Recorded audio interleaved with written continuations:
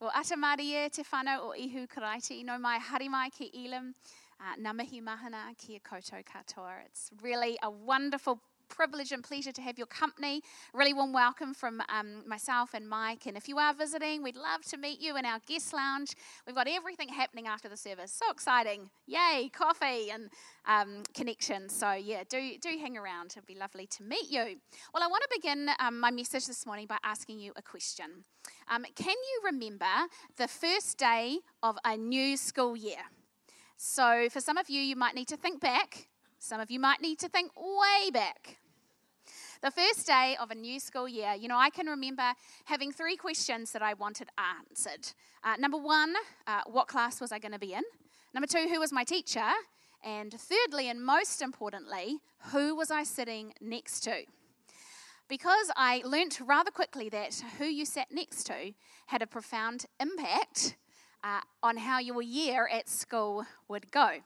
Now, I seem to work out quite quickly that teachers would put students in 2 categories. You were either the student who was utilised for your ability to influence people positively, and so by which teachers would put naughty students with you. Yes, you know that. Or you were in the second category where you were positioned based on your profound ability to influence people negatively, where teachers would not put or remove anyone far from you who could be a distraction or who were easily led astray. Now, do you know which category you were in? You can turn to the person next to you. You might actually go, oh, wow, I'm probably sitting in the wrong place this morning. I, of course, was in category number 1. Can't be sure what Mike was. Well, who you sat next to, as in school, I believe it is important in life. Who you do life with will have a profound impact on how your journey plays out. There's an anonymous quote that says, "Show me your friends, and I'll show you your future." So true. Well, today is Small Group Sunday, and I want to give a shout out to all of our small group leaders and all of our small group coaches. You know who you are. Come on, let's give them a hand. They're amazing. They do an awesome job. We really appreciate you all. Here in Whangarei, at our campus here, we have almost 50 small groups here, which is amazing. It's an amazing thing. As we continue to grow bigger, it is so on our hearts that we would grow smaller together. This message this morning is inspired by our senior pastor, Bex Green, and there's really one thing we want you to know and remember today, and that is this, that together is better. Together is better. Why? Because we need each other. We need each other. Oh, never use an iPad that doesn't belong to you. There we go. If I have troubles, I'll get Mike up here. Cool. Well, we're going to explore a passage this morning that talks about a particular man who was sitting in a particular place. And he was sitting because he was paralyzed. And I think if he was here to speak to us this morning, he would say that he was really fortunate where he was sitting and with whom he was sitting with, as we find his story being told in Luke chapter 5. And you can read along with me on the screen, or if you have our Elam Christian Centre app, that's really awesome. And you've got access to notes there. So reading this morning, on one of those days when he, Jesus, was speaking, Pharisees and teachers of the law were sitting there who had come from every village of Galilee and Judea and from Jerusalem. And the Lord's power to heal was in him. And just then some men came, carrying on a stretcher a man who was paralyzed. They tried to bring him in and set him down before him. Since they could not find a way to bring him in because of the crowd, they went up on the roof and they lowered him on the stretcher through the roof tiles. How cool is this? In the middle of the crowd before Jesus. Never had anyone do that in my home. Seeing their faith, he said, "Friend, your sins are forgiven." Then the scribes and Pharisees began to think to themselves, well, who is this man who speaks blasphemies? Who can forgive sins but God alone? And perceiving their thoughts, Jesus replied, "Why are you thinking this in your hearts? What is it easier to say, 'Your sins are forgiven,' or to say, 'Get up and walk'? And so that you may know that the Son of Man has authority on earth to forgive sins," he told the paralyzed man, "I tell you, get up take your stretcher and go home. Immediately he got up before them. He picked up what he'd been lying on and he went home glorifying God. Everyone was astounded and they were giving glory to God and they were filled with awe. I love this. We have seen incredible things today. Would you pray with me this morning? God, I just thank you for just your beautiful presence here. Lord, I thank you for the privilege of being able to worship together as a corporate body of believers. And Lord, as we just look to your word, I just pray that you would speak to us. Lord, that you would give new revelation and insight and encouragement. And Lord, I pray we would leave different than how we came in here. Lord, I pray that we would truly get an understanding that Lord, you designed us for community, that life is better together. In Jesus' name, amen. Amen. Well, I've read this story many times before. Maybe some of you here, this might be your first time hearing this story. But for me, I always find it amazing. You know, the Word of God is so rich in revelation. And sometimes you can read a story and you can always find new things that God is speaking to you about. And, you know, I'd always thought that the men that carried the paralyzed man to Jesus were his friends. I thought maybe they were family or brothers. But in the telling of this story in 3 of the 4 Gospels, actually it doesn't say his friends. It just says some men. And it got me thinking, well, I wonder how these men knew this paralyzed man, because they must have known him somehow. And I was like, maybe they also sat, possibly begged with him. Maybe they were some needy people in the community, or maybe they were some wealthy people who owned businesses, maybe people that had helped him before. And the Bible doesn't say, who they were. It just says some men. But I bet that he was glad, the paralyzed man would have been very glad where he was and with whom he was on that day, because where he sat mattered. Where he sat mattered. And I wonder, friend, if there's going to come a time in your life when perhaps the people positioned around you are going to become incredibly important. Why? Because this man couldn't get to Jesus on his own. He needed these men. And perhaps this story can act as a reminder to us all that, to you and I, that there are going to be seasons of our lives where we simply can't get to where we need to go on our own. We can't get to our breakthrough on our own. We need people to carry us to Jesus. And that is why community is so important. And this morning, in the time we've got left, I just want to share 3 things that together means. And number 1 in your notes, together, I believe, means a shared perspective. Together means a shared perspective. Fun and obvious fact about me is that I am quite short. I am 158 centimetres short. I feel very blessed that these days that I can buy shoes that have an inbuilt heel. These ones that I'm wearing do. I'm just really grateful. I'm over wearing heels on stage. I'm like, I don't want to fall over. But I can still have a little bit extra height in my sneakers. So yes, I am short. Bit of a running joke in our house is that it's like, oh, Mum, you probably need a booster seat too. You're not far off the limit. I was like, yes, you're probably right. But because I'm short, I can remember going to some concerts, some music festivals. One of the very first ones I went to was Parachute Christian Music Festival. I don't know if any of you have been there in Matamata. It was at Totara Springs Camp.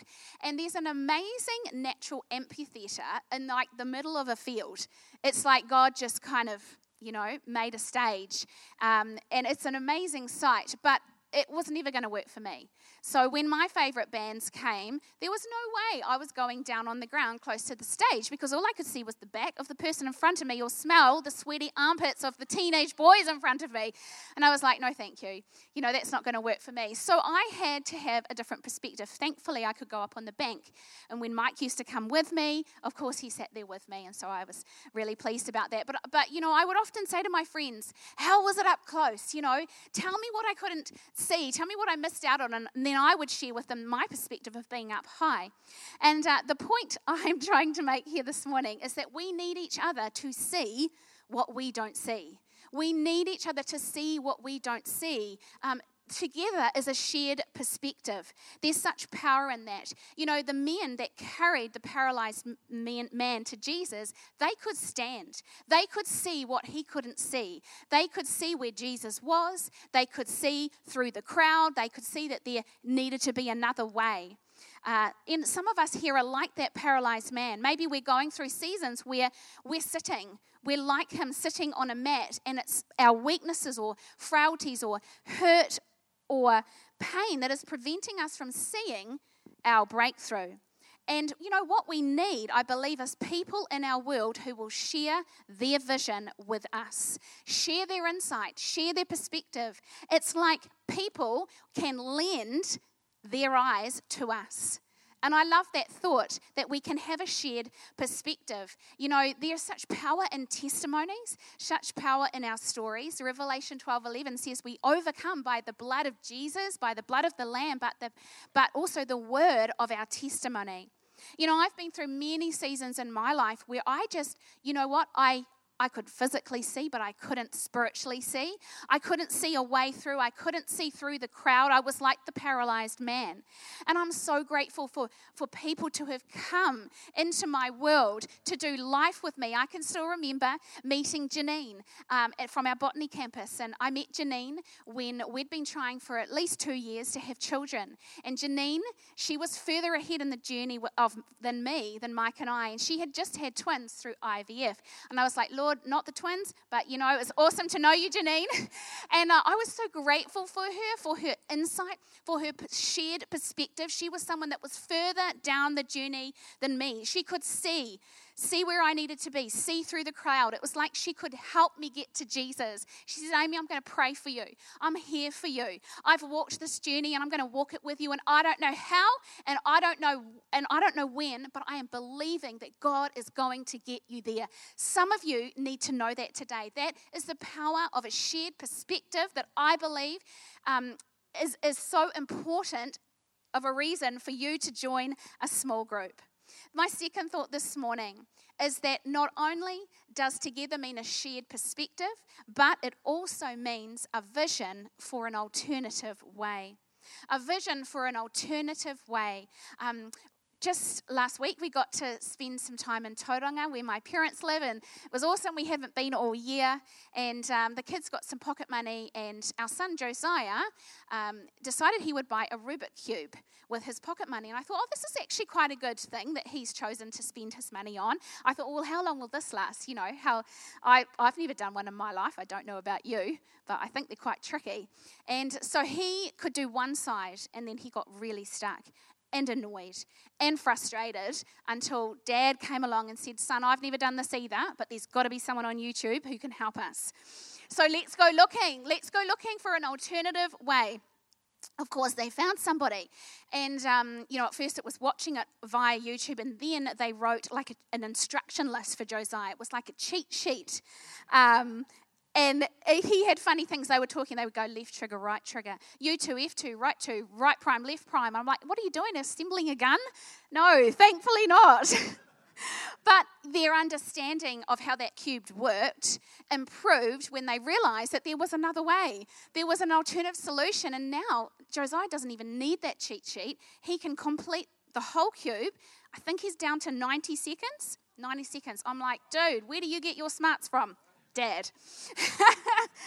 What I'm trying to say is that I believe we all need people in our lives who are going to point out that perhaps the usual or obvious way isn't the only way. Some of us will, we try and find our answers, our breakthrough, our solutions through the same door that everyone else is going through.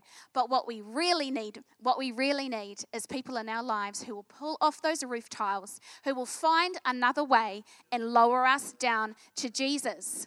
That's what we find in this story in verse 19. They couldn't find a way in because of the crowd, so they went up on the roof. And they lowered him down through the roof tiles in the middle of the crowd before Jesus. When the answer wasn't able to be achieved one way, they found another way. They didn't give up. They didn't just leave the man. Oh, well, sorry, we've brought you this far. Oh, sorry, the crowd's too big. No, they found another way. And I love that we can do that for each other. Over the last few years, I've got into running. I think I've done 4 half marathons. I'm not sure I'm going to do any more. I hit 40 and then it just all got too hard. It's like the body's not quite what it used to be. But the last half marathon I did in 2018 was the Whangarei half. And I don't know if any of you have done it or walked it, but it's not, put it this way, it's harder than the ones I've done before. There's a few hills which aren't too nice. And I don't know what I did during training, overtrained, hurt myself. But I got 10 Ks into the race and I was really struggling, like struggle street. And I thought, wow, I don't know if I can finish this. I don't know if I can do this. And I got to the very end of the race, comes a long Hatia loop, and then you come up to the Canopy Ridge. And I don't know what happened, but that last little push, there's just a slight little hill. And I just felt my leg give way. And I kind of stopped. And then all of a sudden, I see my sister-in-law, Rach, coming towards me. And bless her heart, she had waited for me to finish. Because her husband, Tony, of course, was running at a much faster pace than me. But she had waited, and she came out of the crowd, and she put her arm around me, and she helped me across the finish line. And apparently there's a photo that I forgot that probably somehow I could have had, but next time, because I thought, well, this would make a great sermon illustration one day. But I'm so grateful for actually my sister-in-law, still being there waiting for me, and also that, she could put her arm around me and help me across the finish line. Those are the visions for an alternative way, that actually sometimes the alternative way is for someone to help you, actually to humble yourself. I was a little bit embarrassed. I kind of wanted to finish the race by myself. But actually, I'm just so grateful that I reached out and that I grabbed her shoulder and that she helped me across the finish line. And so, sometimes I just want to say that being humble, God opposes the proud, but he gives grace and favor to the humble. Actually, asking for help is sometimes the bravest and hardest thing that we can do, but it's the best thing. It's the best thing that we can do. What we need is a friend often to come alongside, to help us across the finish line, or friends to come and pull off the roof tiles and lower us down before Jesus. You know what? I believe he gives us collectively a vision for an alternative way. And lastly, my thought this morning is that together means a multiplication of faith. Together means a multiplication of faith. One of my favourite shows, I was really into like American Idol, New Zealand Idol, but is the X Factor. And you'll often see people audition individually, or they'll audition as a group. And then sometimes in some of the shows of the seasons, those who auditioned individually get put into a group. Have you ever seen that? Think One Direction, for those of you who maybe are my age or a bit younger. Any teenage girls in the house, individually they were okay, but together they went all the way. And that's the power and multiplication, I believe, applies to our faith. It's so amazing. It can take place. We can might be able to conjure up a small amount of faith on our own, maybe enough faith to believe for a car park, or maybe enough faith to believe for a pay rise. But I'm telling you, something amazing happens when you put faith upon faith upon faith in a group of people meeting together. All of a sudden, wow, we're not just believing for a car park. We're believing for a miracle. We're believing for a healing. We're believing for a restoration of a relationship, of a marriage. Amazing things, exponential things happen. And God multiplies our faith because together we are stronger. We are stronger. And I believe it's a faith that will take us all the way to Jesus. We need each other. In my own journey, there have been many times where I haven't even had the faith to pray for what it was that I was facing, but someone else in my world, in my community, had faith for me. I love it. Verse 20, seeing their faith, he said to the man, friend, your sins are forgiven. Jesus saw their faith, not his faith, their faith. Their faith collectively together moved Jesus to forgive and to heal. And sometimes there's times in our lives where we can't muster the faith. We've maybe been broken down or battered or just bruised by life that, to stand with faith just feels impossible. We feel too overcome with doubt to believe. But maybe there's someone that can stand with you. Maybe there's someone who can stand in the gap for you. Maybe there's someone who can believe with you, can pray with you, can praise with you.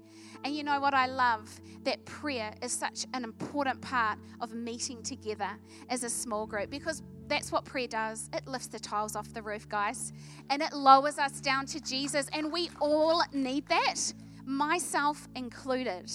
I love James 5:16. It says, confess your sins to each other and pray for each other so that you may be healed. The earnest prayer of a righteous person has great power and produces wonderful results. I love that. You know, in my small group just in the last term, you know, I've had one of my girls has seen a huge breakthrough in her life. She has overcome an addiction that has held her captive since her teenage years. Like, this is huge. This is not car park. This is like miracle breakthrough stuff. And you know what? God has done a miracle in her. And yes, there's steps that she has taken and confession. But I also believe it was the group of girls around her who said, I'm going to put my faith with your faith, with your faith, and with your faith. And we're going to believe that God's going to do a miracle. And He has. And He has, and He will. And that's why we're so passionate about small groups here at Elim. That's why we truly believe that you need to be a part of one. Because in a small group, you will find freedom. You will take your next step in growing with God. I really want to encourage you. I believe that your perspective needs a small group, your vision needs a small group, and your faith needs a small group. We're created to be in community. And I believe that your life isn't just funner, you could say fuller, happier or richer, but your life will be healthier. You will live longer.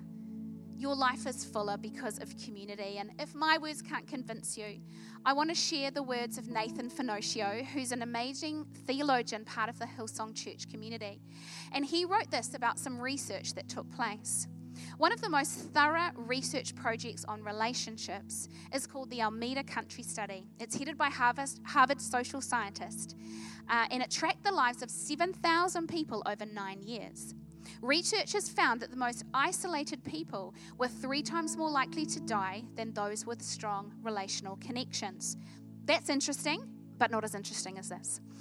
He goes on to say people who had bad health habits, not that I'm endorsing these, such as smoking, poor eating, obesity, or alcohol use, but strong social ties lived significantly longer than people who had great health habits but were alone.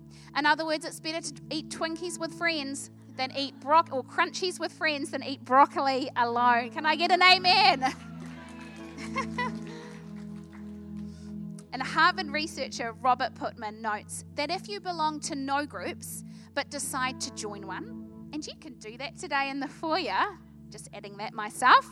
So if you belong to no groups and decide to join one, you cut your risk of dying over the next year in half. How good is that? I'm like, yes, please, sign me up. I didn't write it, but I'm just telling you what was said, and I'm telling you that together is better.